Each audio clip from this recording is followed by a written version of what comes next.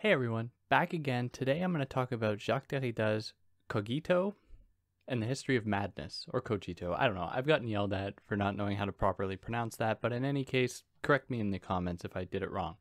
So this text is a response to Foucault's Madness and Civilization, specifically Foucault's treatment of Descartes, René Descartes. So what I'm going to do is next week, I'm going to follow up with Foucault's response to Derrida's critique, which is super interesting. Both of these texts are super interesting, and so we're going to get some theory drama here. Now, before jumping into it, if you want to follow me anywhere else other than on YouTube, you can find me on Instagram at theory_and_philosophy to see mostly pictures of my cats. If you want to help me out, you could like, share, subscribe. Most of the people that watch this aren't subscribed, so do that and you'll see videos I release every week, and sometimes I release more than one a week, so that would be great. If you want to help me out monetarily, you can do that via Patreon or PayPal, which would also help me out, but no pressure. And finally, if you're listening to this on YouTube, or if you found it on YouTube, you can find it in podcast form pretty much anywhere you get podcasts where there shouldn't be any ads, which is obviously better, or vice versa. Check it out on YouTube and you can sometimes see my face if that's what you're interested in at all. Now, if you haven't already just skipped to this point, I don't want to waste any more of your time here. So let's jump into Cogito and the History of Madness, or Cogito. Cogito and the History of Madness. So as Foucault's former disciple, Derrida strives to open a dialogue with his former master, his former teacher, albeit a polemical dialogue, so an argumentative dialogue. So despite this, he's reticent to consider this a challenge to Foucault. However, he can't help but feel the fear that it will be, that is interpreted as a challenge, given the power dynamic that is implied of a teacher and disciple interaction or relationship. And so the teacher's voice is always in Derrida's head, and he hears the teacher's voice even before he speaks. So Derrida hears Foucault's voice and Foucault's inevitable resistance to what Derrida has to say. So Derrida is setting this out at the beginning to kind of outline that no matter what he says, it is always already filtered through the voice of Foucault, who is kind of avant la lettre, which I'm using that term improperly, but before Derrida can even speak, Foucault is there, and Foucault is guiding how Derrida can speak. And so the disciple must then learn to speak. And what he is choosing to say is essentially, in this case, a critique of Foucault's interpretation of Descartes' Cogito in the History of Madness. So this proceeds in kind of an interesting way, where Derrida wants to expose some fundamental problems in Foucault's work, which, if you're confused now, that is, if you don't really know what Foucault says about Descartes, you can either keep listening and I'll try to give a kind of brief summary of it, or you can go check out my episodes that I've done on it, in which I kind of briefly go over that topic. The translation that I have sort of omitted some of the longer discussions that Foucault put forward, or ideas that he put forward. But in any case, I'm going to try to make it clear as we go along. So hopefully, if you feel a little confused, or you feel like, there's too much here for you to necessarily jump into, I'm hoping that I'll be able to kind of clear some of that up. So Derrida wants to approach Foucault, or he approaches Foucault essentially to say that he misunderstood Descartes outright. That is, he just misunderstood what Descartes was saying, and he attributes this to a problem of translation, because the original wasn't written in French, it was written in Latin, but was then translated into French. So that's one layer of Derrida's critique. The second layer is that he feels Foucault to be doing something that he cannot do. Now, what that is removing oneself from a hierarchical position, from a position within a power dynamic, in order to speak an objective truth about something. Now, in the case of the History of Madness, Foucault sought to let madness speak for itself. So Derrida reads that and he's like, how is that possible if we are always already immersed within a certain, in this case, I guess, a psychiatric paradigm, a juridical psychiatric paradigm that always already, or before anyone can even speak, determines the limits and rules as to what acceptable speech will be allowed. That is, it determines in advance how we can even talk about madness. So Derrida is really critiquing Foucault's attempt to move outside of the dynamic to kind of occupy a transcendent position, a position that exists above and beyond, almost like a neutral observer to this whole dynamic playing out, as though Foucault himself is not complicit in these movements. So those are the two broad strokes of this critique. Now, before jumping into like the nitty-gritty of these kind of critiques, Derrida takes it upon himself to reiterate Foucault's position and Foucault's argument so that, people know what he's talking about. That is, he's laying out exactly where he sees the problem emerging in Foucault's text. So as I've kind of already alluded to, Derrida suggests that Foucault sought to lend a voice to madness that was not filtered through reason. So that is one binary we're going to be working through here, through this text and the one I'm going to do next week, which is called, as an aside, I should have mentioned it earlier, it's called This Body, This Paper, This Fire, which should go down in the Oscars for one of the best theory paper titles ever, but in any case, we have this binary between reason and madness. Now, Foucault sought to let madness speak for itself, as I've already said. So the way that Derrida characterizes that here is an attempt to try and speak madness, or the language of madness, or let madness speak without filtering it through reason. So Derrida is very suspicious of such a possibility, calling it, in his words, an objectivist naivete, which is like, translates to being like naively objective, as though Foucault could just remove himself from the dynamic, as though he's not always already within it. So it is impossible to speak of madness without already speaking the language of reason. That is, you cannot speak of madness even if you are trying to mobilize it against reason without always already speaking the language of reason. So we are kind of stuck in this dynamic. And you might get the sense at this point that Derrida just assumes a kind of relativistic or nihilistic position, I should say. That is, how can we do anything then if we are always going to be just mirroring the same systems we're trying to oppose? In this case, when we try to speak the language of madness or let madness speak, and we are only replicating reason, does that mean then that there's nothing we can do? No. And Derrida gives us, albeit briefly and very much incompletely, a kind of guide as to how it could properly be done. But before we get there, we have to talk a little bit more about the way that Foucault sought to speak for madness, or let madness speak. And that is, he sought not to necessarily let it speak per se. He sought instead to let its silence speak.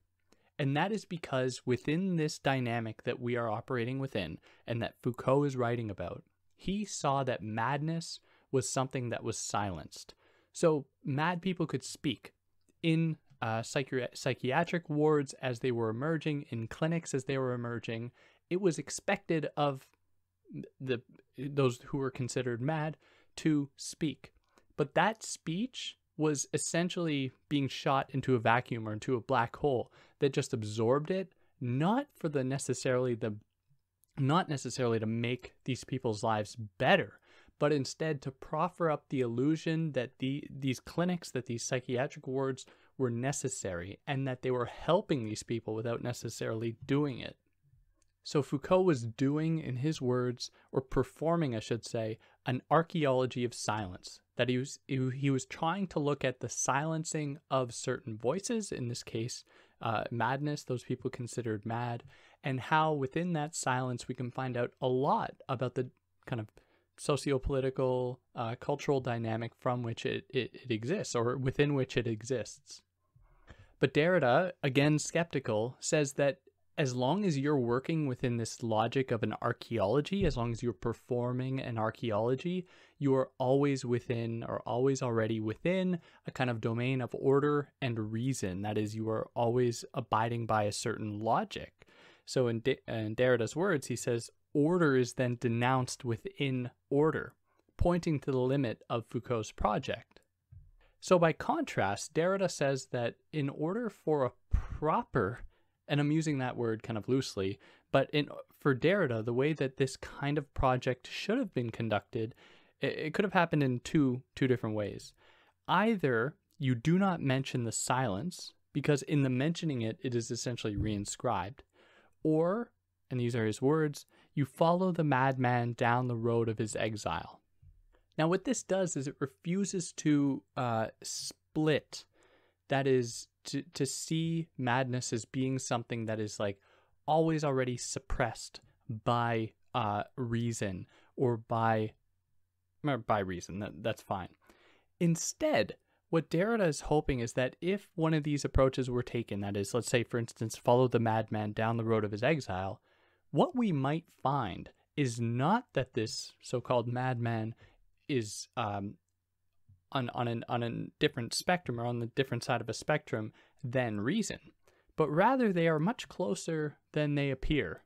They aren't that far apart.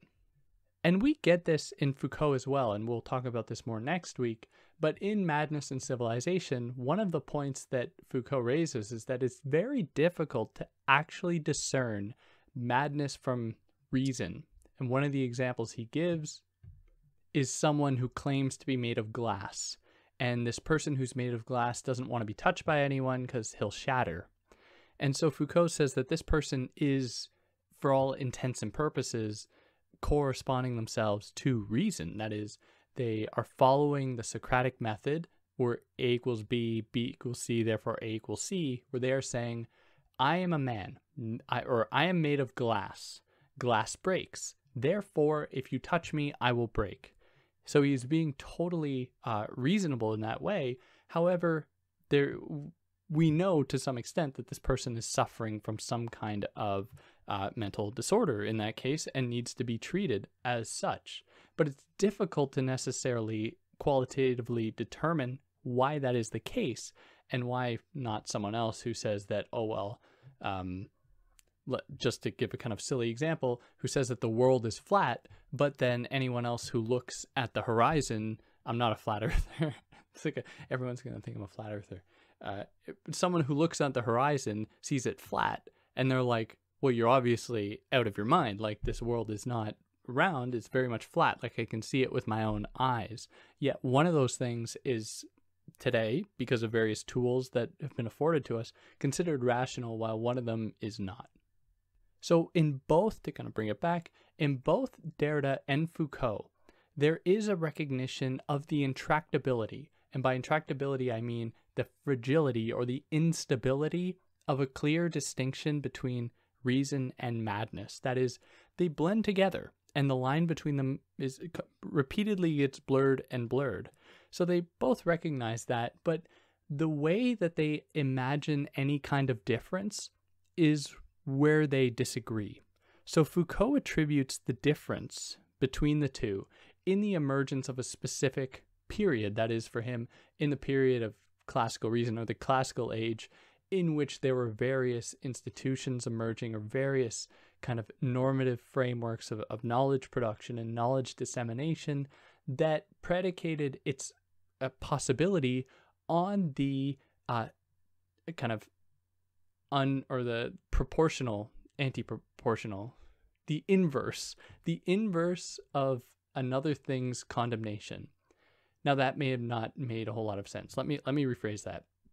The only way it was possible to proffer up one set of beliefs as being like the be-all, end-all of possible things, of like knowledge, for example, depended upon the equal yet inverse, that is, the equal condemnation of another body or other bodies of knowledge. So Foucault says previously, prior to this moment, reason and madness weren't as far apart. That is, they really blended much more into one another. And one of the examples that we could give about this is like how in Shakespeare or in any other kind of these old playwrights, what we saw was the celebration of madness as being, or these people who are considered mad, to be the secret wielders, the holders of truth. Now, this is where Derrida gets really skeptical. That is, he's like, it seems strange to attribute this distinction to a specific moment. Instead, he says, And this really gets at the crux of Derrida's kind of overall philosophical project, especially with his idea of deconstruction, which I've done a video on if you're interested in that. And I've also covered his Of Grammatology if you're interested in that, where you'd get more of this. But for Derrida, the exclusion that we find between or of madness in relation to reason extends much further back, in that it is imminent to what he calls logos, to logocentrism, which is an appreciation of full presence, of full speech. Now, to be very brief about that, that is to say that there is an appreciation of immediacy when it comes to communication. Now, we see this all the way back to Plato, where writing, like I'm literally writing, like writing down things on a stone tablet or a piece of papyrus or something, was considered a lesser form of communication than speaking directly one-on-one. So for Derrida, he says that as far back as the Greeks, there wasn't this celebration of madness as Foucault necessarily lays out. Instead, there was an appreciation of one form of speech over others. Or I should say one form of communication over others, and that was the appreciation of speech. So the silence that Foucault identifies happening to madness, or being part and parcel of madness, that is, he wants to, perform this archaeology of silence, can be traced then to this logic of speech, of logocentrism, that sought to foreclose the possibility for, or to condemn, I should say, non-speech. So in this way then, the way that madness is treated as silence didn't necessarily just emerge at a specific point with specific institutions. It is instead emblematic of an appreciation of full presence, of full speech, that automatically kind of repudiates or silences or tries to maintain a certain silencing of an other in order to keep the idea of full speech alive and well. And what Derrida does in his other texts is demonstrate the extent to which this silence, or this writing, as it can be kind of associated with, actually comes before speech, which might seem totally counterintuitive. Like, how can writing come before speech? And it's a very convoluted argument, one I can't get into now. But in this case, we can only imagine that madness, as it is being repressed within this framework that both Foucault and Derrida are discussing, demonstrates that madness may have actually predated reason and is actually a necessary component for the constitution of reason. So they are connected. That is, they are almost two sides of the same coin, not one side opposing the other so that that side can proffer itself up. They are absolutely necessary for Derrida. That is, they only differ in their deferral, which is a kind of Derridian way to look at it, in that neither of them have a specific essence, a specific definition. They instead only attain their definition by deferring not only their own existence, but positioning themselves in their deferrals against an oppositionary other that is itself performing these same deferrals. Now, it is this logic of logocentrism that gives birth to the possibility of history and historicity. That is, we see at this point, that is with the Greeks and even the pre-Socratic Greeks, we see the idea of history emerging, especially with written text and whatnot, where writing emerged at a kind of prominent field that would allow us to formulate history, because if everything was just through an oral tradition, we couldn't have history. That is not like the way that we imagine history today, which is very linear, and because of that, very reductive, of course. So it is that kind of logocentrism that gives birth to this history. And Derrida suggests that Foucault does not recognize this. And for that reason, he is complicit within it in his own historical kind of method here, his own approach to the repression of reason, the repression of madness through, or as being the result of a certain classical age, or the emergence of the classical age that sought to repress it. And so Foucault is reinscribing this kind of linear history or historicity within the kind of world stage. And this leads Foucault, at least this is how Derrida recognizes it, to René Descartes. So for those that aren't familiar, René Descartes is the philosopher who famously said, "I think, therefore I am." Now, to be very brief about it, what Descartes sought to do was to demonstrate that the only way we can know that we exist is through our thinking. So he arrives at that point by starting out saying, I don't know if my hands are mine, or if they're just put here by some evil demon, or I don't know if the table I'm sitting in front of is real, or if it's just like the Matrix, for example.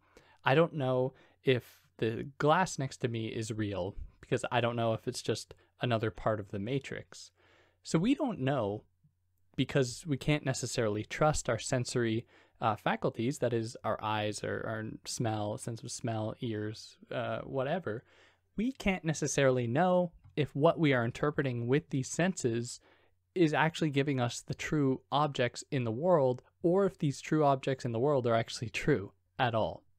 Now, in Descartes' text, he then imagines there to be another interlocutor or another speaker, another philosopher who's like, well, you can't deny the fact that you have a body and that the fire that you're sitting next to is real and the paper that you're reading from isn't real. Like, all these things are real. We can touch them and feel them. To which Descartes says, well, okay, fine. I will concede that these things are real for a moment. But then he says, the fact that all humans dream and that we cannot actively tell the difference between dreaming life and waking life means that we don't know if the reality we are experiencing and the one in which you're telling me, hey, you cannot deny that you have a real physical body, the fact that we can't know if we are doing this in a dream right now reveals another level to this problem, and one that kind of encapsulates all of us. That is, it presents a kind of universal issue in our inability to tell reality and the difference between reality and dreams. So Descartes takes this as a point of departure to say, okay, I need to doubt everything. I need to doubt that my hand is my own. I need to doubt that my hair is my own, that this table is real, that I am in reality and that I am not, and that I am dreaming. I need to doubt everything. And what he finds is that as soon as you tear everything down and you are left only with your doubting, you cannot undo your doubting. That is, you cannot doubt your doubt away, because that will still mean that you are doubting. You can't doubt your doubt away, because you're still going to be doubting in that procedure or in that act. So in that way, you are still going to be thinking, and thinking is the last thing left in the endless process of doubting that cannot actually be taken away. So it's in that capacity that he says, I think, therefore I am. So in Foucault's work, Foucault takes Descartes to be kind of one of the first Enlightenment figures to begin to ostracize madness as an illegitimate site for the attainment of knowledge, where people who were considered mad weren't considered with the same legitimacy as someone conducting this kind of doubt, where someone would be saying, I doubt if this shirt is real, because you doubt that, you could say, well, I might not be wearing a shirt. But if a mad person says that, then people would say, oh, well, you're crazy. So there is a dependence upon a certain kind of method here, that is, or a certain kind of class status as well, where if you are a well-to-do person employing the right kind of language in the right way, you could say, without being institutionalized, hey, I don't know if this fire here is real, or I don't know if my body is real, or I don't know if I'm awake or in a dream. But if you were someone living on the streets saying this stuff, you would be considered with a kind of ire. You would be looked at as though you needed help. You needed to be institutionalized. You needed to be kicked out of the city, whatever. So Foucault takes this moment in Descartes, and Descartes is not explicit about this. He's not saying like, mad people can't attain true knowledge, even though he kind of alludes to the fact that he dissuades anyone from thinking that he's like mad, which is in itself, it confirms what Foucault is saying. But in any case, what we get here is the appreciation of a certain kind of knowledge, a certain kind of reasoning over what is kind of considered an illegitimate form, that is madness. So now Derrida moves in to critique Foucault. So in contrast, Derrida doesn't see a condemnation of madness in the way that Foucault does. Instead, he reads in Descartes a treatment of madness as only a particular case of what affects everyone in terms of dreams or how our senses can lead us astray. So specifically, and this is where the problem of translation comes in, Foucault reads in one paragraph Descartes' own words, when in fact it is instead the voice of this other person, this other philosopher questioning what Descartes is claiming to do. So Derrida reads that Foucault mistranslated the original Latin from being like a kind of confusing nevertheless and with a but, confusing those two words, which led him astray. It's not really important to get into the nitty-gritty of that, but in what came out of it was, for Derrida, Foucault misinterpreting Descartes' overall point and his actual understanding of madness. So for Derrida, Descartes is only interested in madness in the kind of moment of sensory perception, being in that kind of field. And he says that, or Derrida says that when Descartes moves from sensory experience, that is how our senses can lead us astray, to dreams as being like a universal thing, he effectively moves beyond the possible condemnation that he is relegating madness to like a separate pole that is not like, it can't lead to like true knowledge. Because for Derrida, he's doing that to everything. Nothing can lead us to the kind of knowledge that we want here.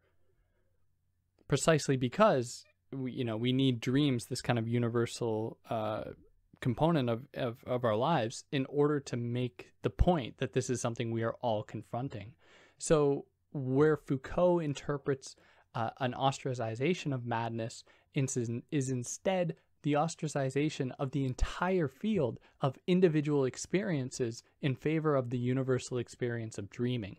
So Foucault is reading too heavily into this kind of exclusion as being directed specifically at madness, and forgetting that it is directed at everything else. So where it leads, that is for Derrida, where Descartes' project leads, is to the beyond. It moves beyond immediate individual experience into the universal, which constitutes in itself another kind of binary. That is, we have here a binary between the universal and the individual or the specific. But at this limit point, that is within the universal, within moving beyond sensory perception, we see still the maintenance of madness as a possible category. But it is a category that exists among the broader scope of silence, that is in this binary, what we depart from, sense perception, from individual experience instead of universal experience, is the move away from silence that we can't learn anything from, to the universal, which is full presence speech, speaking the full language of humanity, I will say, just kind of bluntly.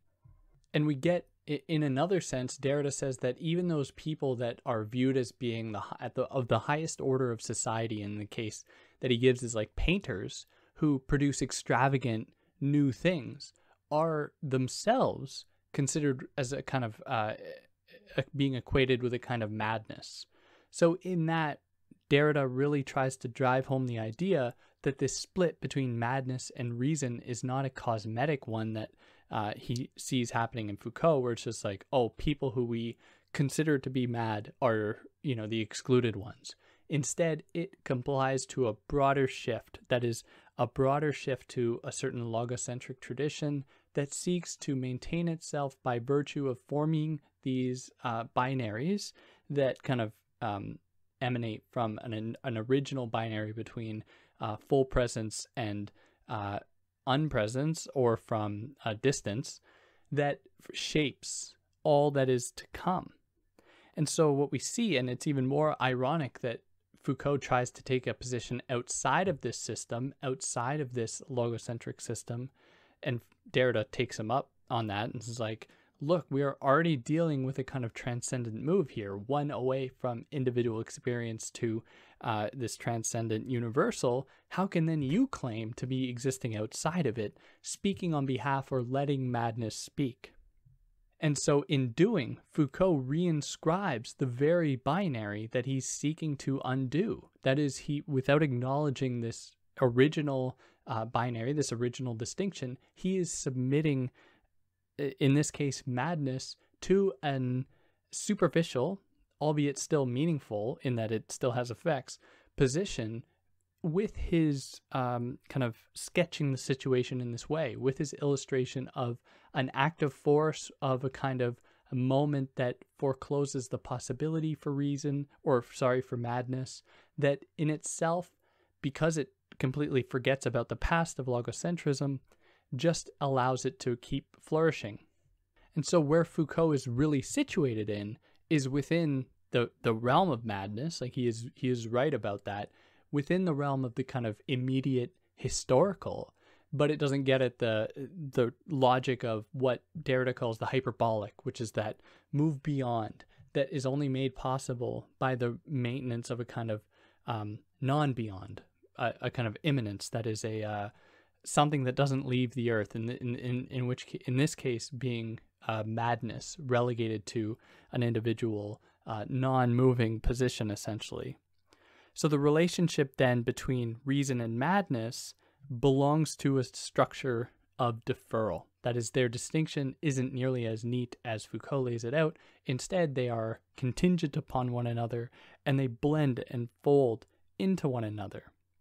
So Derrida then concludes, I should say, by attributing madness a privileged position because it is closer to meaning, that is immanence, that is the real world, then the departure of reason to transcendence, essentially, to that place that is beyond real experience, and that there is actually, and this goes back to his deconstructive method, there is within the unprivileged term of a binary, that is the oppressed term, the term that is seen as being lesser than the other, a site for the possible not only undoing of that binary, but the recognition that that unprivileged position is really the better one of the two. And yeah, so that's pretty much that. Tune in next week. I'll do Foucault's response, which for me, I am on Foucault's side of this debate, but Derrida raises some really good points here that are definitely worth considering. And for the most part, they are saying the same thing. And I think they have the same project in mind, but one of them is more concerned, that is Derrida is more concerned with a broader kind of operation of exclusion imminent to logocentrism, while Foucault is more concerned with the specific historical instances, the socio-political and socio-cultural ones. So yeah, in that way, if you like what I did, like, share, subscribe, tell your friends, maybe they'll get a kick of it, and then click on either left or the right to see another video if you'd like, or go check out any of my other ones. And yeah, catch you next time.